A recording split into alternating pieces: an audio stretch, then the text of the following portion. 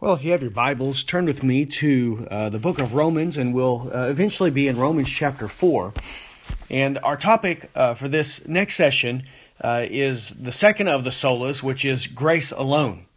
And the issue here is the issue regarding salvation. Is salvation a gift of grace that has been bestowed by God upon sinful man, or is salvation a joint effort between God and man, where God does his part and then man does his part in order to secure salvation?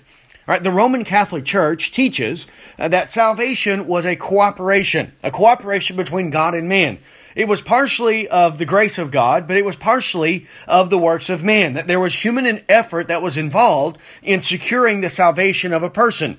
Right? The man must play his part and present his work to God so that the transaction of salvation is secured, right? He must keep the sacraments. He must do those things that are necessary in order to have salvation, right? In the time of the Protestant Reformation, the Reformers, they saw that this was a false gospel, right? They understood rightly that if salvation was not a gift of grace that comes down from heaven to undeserving sinful men, then it is not the true gospel. If there is any hint of human effort, any hint of man's work, any hint of man's participation, that this would pollute and corrupt the gospel so that there is no true gospel anymore.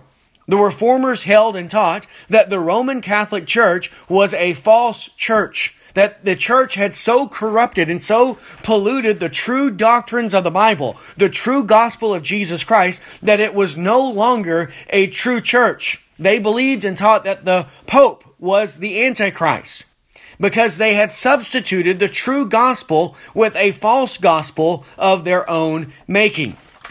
Their view is very similar to what Paul says in Galatians chapter 1.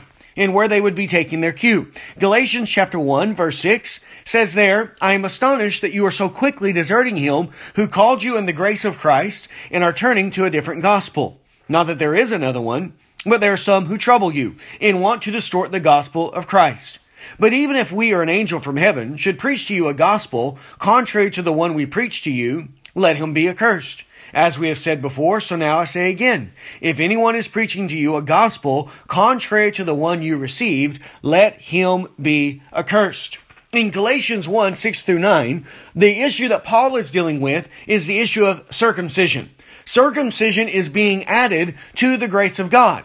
Right? Salvation is a joint effort that God gives his grace. God does his part, but then the man is required to present circumcision, and together, this work between God and man, the two work together to secure salvation. And the apostle says here that this cannot be. He says that no, that this is a false gospel. He says that even if he or an angel from heaven should preach any other gospel than the one he preached, that person should be accursed. That we must not pollute or let any contaminant come into the true gospel. The Reformers saw this same thing in their own day, right, in regards to the Roman Catholic Church. That salvation was partially a work of God, but then that man made up the difference. That man, through his effort and participation, secured salvation. And they rightly understood that this was a false gospel, and because of this, there was no salvation in the Church of Rome. And they were willing to die for these things. And many of them did die. Many of them did shed their blood for these truths because they knew that these truths were issues of life and death. That the very church must be built upon a foundation of truth. And that if you take that foundation away, that the whole church would come crumbling down. That there would no longer be any salvation among them. They understood rightly it was an issue of life and death, that it was not some minor issue, not some tertiary issue, not some secondary issue, but that the truth and the gospel were at stake. And so they fought, they contended, they sacrificed even their own lives for the sake of the gospel. And so we must do as well. This is why we need to talk about these issues. This is why these issues that were so important, though 500 years ago during the Reformation, are the same issues that we need to be talking about today. These are the things that we need to be addressing, that we need to be clarifying and understanding and teaching and holding to. The issues are still the same in our day as well as in theirs. We must understand these things, and we must preserve and protect the gospel at all costs. If we, the church, do not have the gospel, we have nothing at all. The gospel is the church's treasure. The gospel is the church's power. And if we lose the true gospel, then we have no power. We have absolutely nothing at all. We're just a gathering of religious people. But there is no power for salvation. If the gospel we possess is not a gospel of grace, then we possess a phony and a false gospel. And this is why we turn to this issue of grace alone. What does it mean when we say that salvation is of grace alone? And why is it so important that we understand this issue? Well, we'll take as our primary text Romans chapter 4. Romans chapter 4, and we'll begin reading in verse 1. There it says, "What then shall we say was gained by Abraham, our forefather, according to the flesh? For if Abraham was justified by works, he has something to boast about, but not before God. But what does the Scripture say? Abraham believed God, and it was counted to him as righteousness. Now to the one who works, his wages are not counted as a gift, but as his due. And to the one who does not work, but believes in him who justifies the ungodly, his faith is counted as righteousness. Just as David also speaks of the blessings of the one to whom God counts righteous apart from works. Blessed are those whose lawless deeds are forgiven, and whose sins are covered. Blessed is the man against whom the Lord will not count his sin." Here the apostle is arguing and showing, using Abraham as an example. Abraham is the father of the faith. Abraham is the preeminent example of one who possessed the salvation of God in the Old Testament. He is the father of those who have faith. And so he is brought forward by the apostle as an example to see how was it that Abraham was justified? How is it that Abraham possessed the salvation of God? Was he saved by his works, or was he saved by grace alone? And here he says, what was gained by Abraham according to the flesh? According to the flesh is another set way of saying according to his own works, according to his own effort, right? What was there? What benefit? What gain in regards to salvation? In regards to eternal life, what value was there for Abraham in regards to his work and in regards to his flesh? Because he says, if Abraham was justified by works, he has something to boast about. Right? If the hinge or the crucial point that brought about Abraham's salvation was something that he did, something that he presented to God, then Abraham has something to boast about. Abraham has contributed something of himself that he presents to God that secures the salvation. Right? And this would make Abraham better than other men. This would make Abraham distinct and different from other men. Right? If Abraham possesses salvation and other men do not possess it, and what made the difference in why Abraham has salvation and they do not is because of something that Abraham produced within himself, then Abraham has something to boast about. But he says, but not before God. That no one can boast before God. So if Abraham has something to boast about before God, then it undermines and contradicts all of the Scriptures. Abraham had nothing to boast in before God.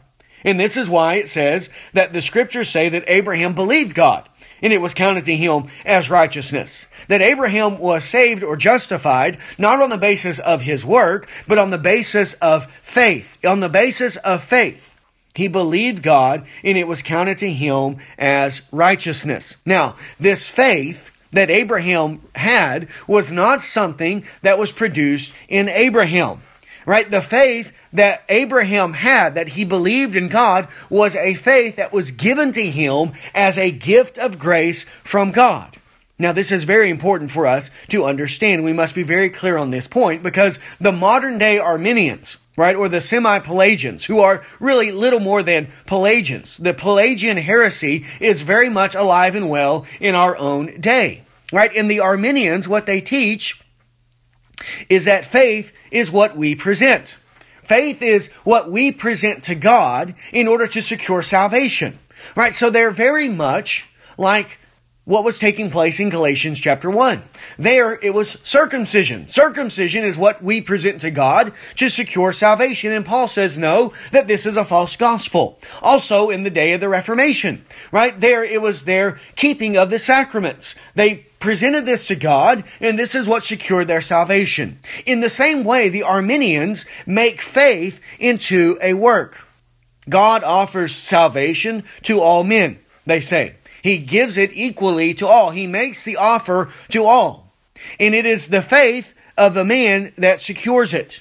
And while it is true that the Bible does teach that faith is the condition of salvation, but the issue here is, where does that faith come from? Right? Where does the faith originate in? Is faith produced in the will of man? Is it something that originates in the man, or is faith something that is bestowed by God to sinful men, to undeserving men, produced in them through the regeneration of the Holy Spirit?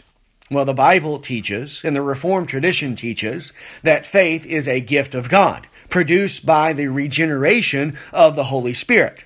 The Arminians reject this teaching. They reject this, and they say that no, this is not the case, that faith is something that is produced in man. And so what they do is a very tricky sleight of hand. They're actually very devious and very deceptive people, because they make faith into a work. They say, no, we don't believe in works-based salvation. We believe that salvation is by faith. But they make faith itself into a work, right? What makes something a work is not just that it's something that you do. What makes something a work is where it originates. Where does it come from? Anything that is produced by man, that originates in man, is by nature, by definition, it is a work. Even if you call it faith, and even if you say it's not a work. So what Arminians do is they make faith into a work that is produced by the free will of man. And if it's produced by them, and it is the faith that secures salvation, then they would have something to boast about. But here the Scriptures teach that we have nothing to boast in before God. He goes on in Romans chapter 4, verse 4. He says, "Now to the one who works, his wages are not counted as a gift, but as his due." Right? The one who works. Right? If someone is working for something, if someone goes out and they work in the field and they agree to work a certain amount of hours for a certain amount of pay and they perform their work, then at the end of the day, they receive their wage. And the wage that they receive is not a gift. It is something that they are owed. It is something that they are due. And this is what he says. If we work, if we do something for our salvation, then the salvation would be a wage. It would be something that God paid in agreement with what we did, with our work. But he says that this cannot be. Right? The wages are not a gift. They are his due. But he says, the one who does not work, but believes in him who justifies the ungodly, his faith is counted as righteousness. Here, the distinction is between works and gift, or wage and gift. Works and wages go together, and faith and gift go together. Right? It is a gift given by God. And the gift comes not through works, but through faith. And even the faith itself is a gift that has been bestowed by God. And this has always been the case. This was the case in Abraham. Abraham, who preceded the law of Moses, was saved not by works, not by keeping of the law, but by faith. And then in Romans chapter 4, the apostle, here he quotes David. He quotes David from Psalm 32. And says that David teaches the same thing that was true of Abraham. So in Abraham's day, salvation was by grace through faith. And in David's day, which was after the giving of the law, salvation is by grace through faith. It does not matter when a man lives, from Adam to the end of time. Anyone who ever has been saved or will be saved by grace through faith. It is not a work that they do. It is a gift that has been given to God, by God. So what makes the difference? What makes the difference between the one who possesses salvation and the one who remains dead in his sin? Right? This is the issue. And what this topic teaches is that it is the grace of God. It is God's grace that makes the distinction between one man over another. It is God's grace that makes one person a believer, that makes one person redeemed, that makes one person a new creation. Right? It is the grace of God that makes him what he is, not his work. And it is a grace that God can give to whoever he pleases. Like God bestows his gift of grace on some, and then God withholds his gift of grace from others. So the reason that the one is saved is because of the grace of God. It is a gift that God has given. Right? If it is a gift, then God is free to give it to whomever he pleases. That God can give it at his disposal according to his will. Right? And no one can complain and no one can boast. No one can say that this isn't fair because it's a gift. Right? If I want to give $100 to one man as a gift and not give it to another, right? I have the freedom to do that. I can give it to the one man and he cannot boast because it's a gift that I've given to him. But the other man cannot complain and say that this is not fair and this is not right because I didn't owe him anything. It was not something that he was due. It was a gift and I can give it to whomever I please. And this is what the Bible teaches. If you look over to Romans chapter 9. Romans chapter 9, beginning in verse 6. Here it says, "It is not as though the word of God has failed. For not all who are descended from Israel belong to Israel. And not all are children of Abraham, because they are his offspring. But through Isaac your offspring shall be named." Here he's showing that it's not as if God's promises to Abraham have failed. Because it's always been the case, right? It's always been the case from the beginning of time to the end of time that not everyone is going to be saved. This is what he's talking about. And this was true even within the immediate family of Abraham. Abraham, who is the father of the Jewish nation, the father of the people of Israel. Why is it that some of the Israelites possess salvation and other Israelites remain dead in their sin? And so he goes back to Abraham. Not all are children of Abraham because they are his offspring. Being a physical descendant of Abraham is not the key issue. Right? That is not what guarantees one is a believer or an unbeliever. Right? It's not dependent on anything that comes from the flesh. But in the case of Abraham, it was through Isaac that his offspring would be named. Isaac, even though Abraham had another son named Ishmael, Ishmael remained dead in his sin, a pagan, an unregenerate man, and it was Isaac that the blessings came through. It was Isaac who was chosen by God and who was redeemed by God and who was given the grace of God. So even there among Abraham, even there among his children, one was an unbeliever and one was a true believer. He says that this means, in verse 8, that it is not the children of the flesh who are children of God, but the children of the promise are counted as offspring. Right? It's not the children of the flesh. There's nothing about someone's heritage, about someone's lineage, about who their parents are that guarantees that they will be admitted into the kingdom of God.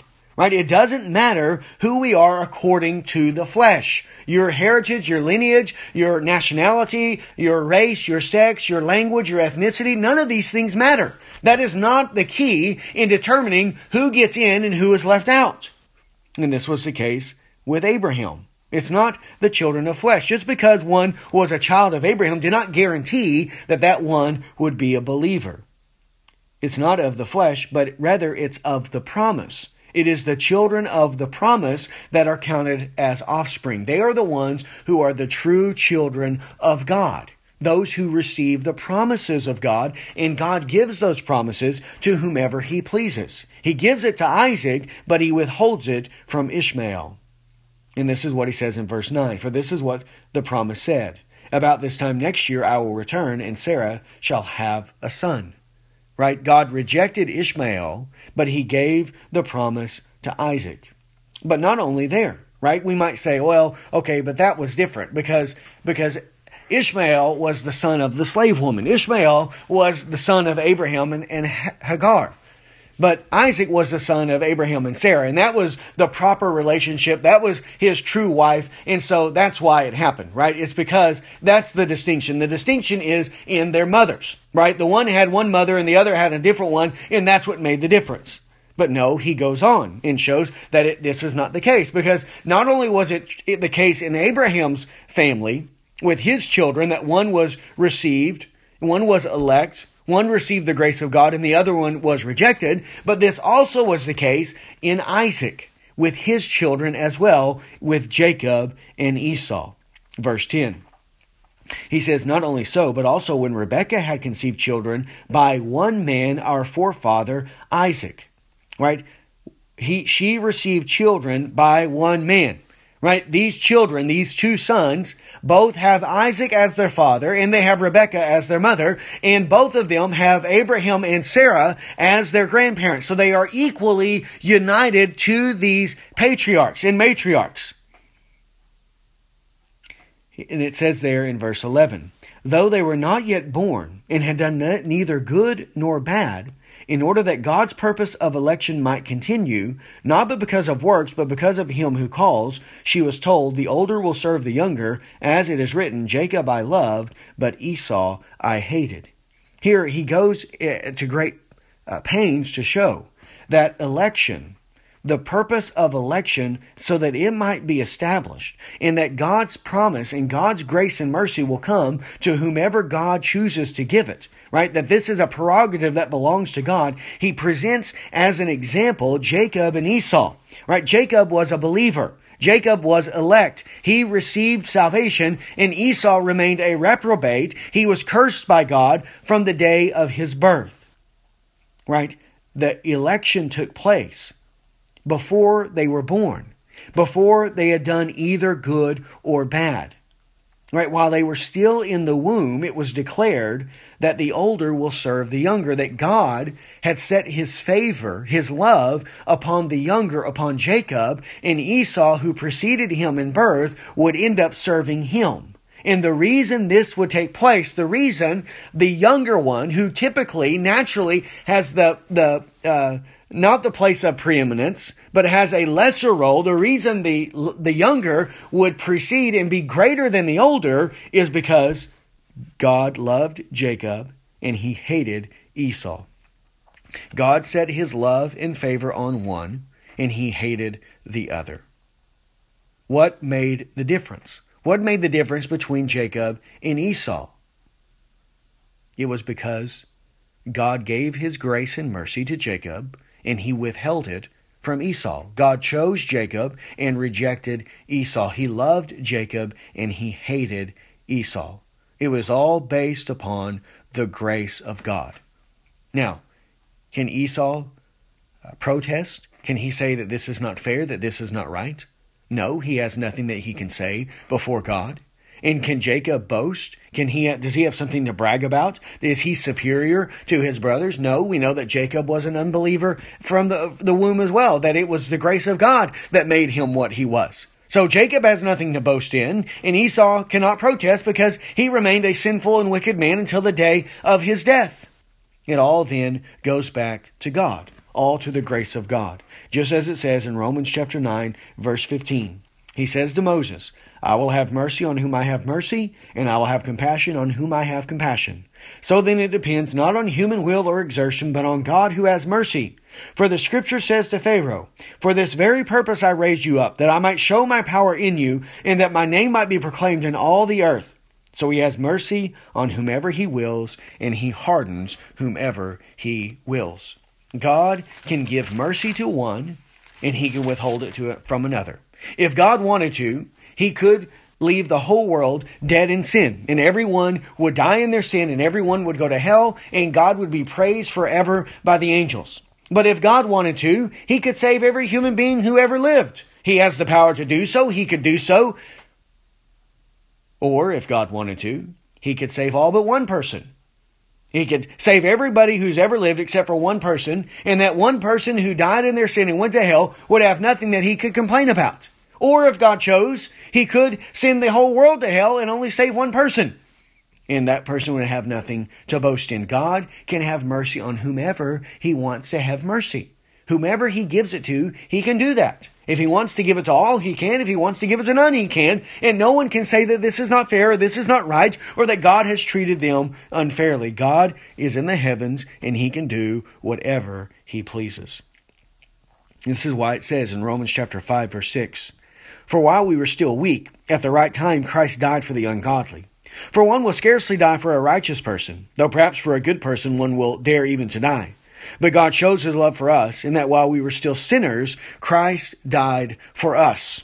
Right? That Christ died for us while we were still sinners. Right? While we were still dead in our sin, that it might be abundantly clear that his death for us was not prompted by anything good that he saw in us. Right? We were enemies of God, hostile to him. We were still dead in our trespasses and sins whenever Christ died for us. And this shows beyond any doubt that what motivated God to send Christ to come and die for such wretched sinners like you and me was nothing good that he saw in us.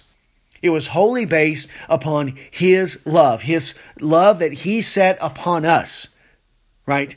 That he gave to us. He gives it to us freely. A.W. Pink says this, says that there was nothing in the object of his love to call it into exercise, nothing in the creature to attract or prompt it. The love which one creature has for another is because of something in them, but the love of God is free and spontaneous and uncaused. The only reason God loves any is found in his own sovereign will. The Lord did not set his love upon you or choose you because you were more in number than any people, for you are the fewest of all people, but because the Lord has loved you. Deuteronomy 7:7-8. God has loved his people from everlasting, and therefore nothing of the creature can be the cause of what is found in God from eternity. He loves from himself according to his own purpose. 2 Timothy 1:9. 1 John 4:19 says, "We love him because he first loved us." God did not love us because we loved him, but he loved us before we had a particle of love for him. Had God loved us in return for ours, then it would not be spontaneous on his part.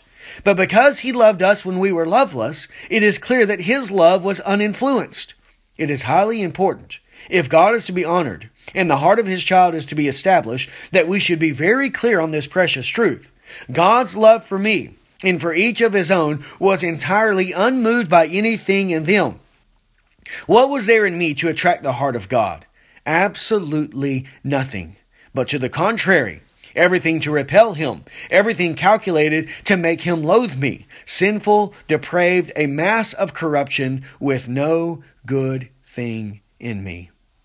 This is why it is so important that we understand and we know and we contend for these truths. If we do not understand that the salvation of God is wholly based upon the love of God and the grace of God that he freely gives to whomever he chooses, then we will corrupt the gospel.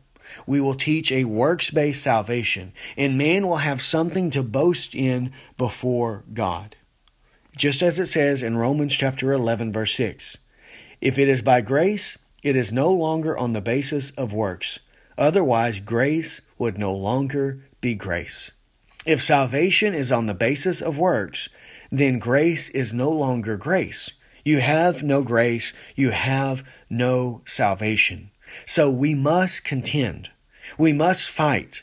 We must defend this truth against all enemies, that God's salvation comes as a gift of grace from start to finish. Everything in between is a gift of grace that God gives to whomever he pleases. This truth is essential for us to understand. It is essential to the Bible. It is essential to the gospel. And if we lose this truth, then we will lose the true gospel. We must confess boldly, unashamedly, without any fear, right? That salvation belongs to the Lord, as it says in Psalm chapter 3, verse 8. Right? We have nothing to be ashamed of in preaching and teaching these truths. These are the truths of the Bible. These are the true doctrines of God that are found in the Bible. And we cannot be ashamed of God's word. For whoever is ashamed of me and my word, of him will the Son of Man be ashamed. We cannot be ashamed to teach and to preach those things that are consistent with the true doctrines of the Bible. In Jonah chapter 2, verse 9, says, But I with a voice of thanksgiving will sacrifice to you. What I have vowed I will pay. Salvation belongs to the Lord. May this be our anthem. May this be our cry. May this be the song of our heart from now until the end of eternity, that salvation belongs to the Lord.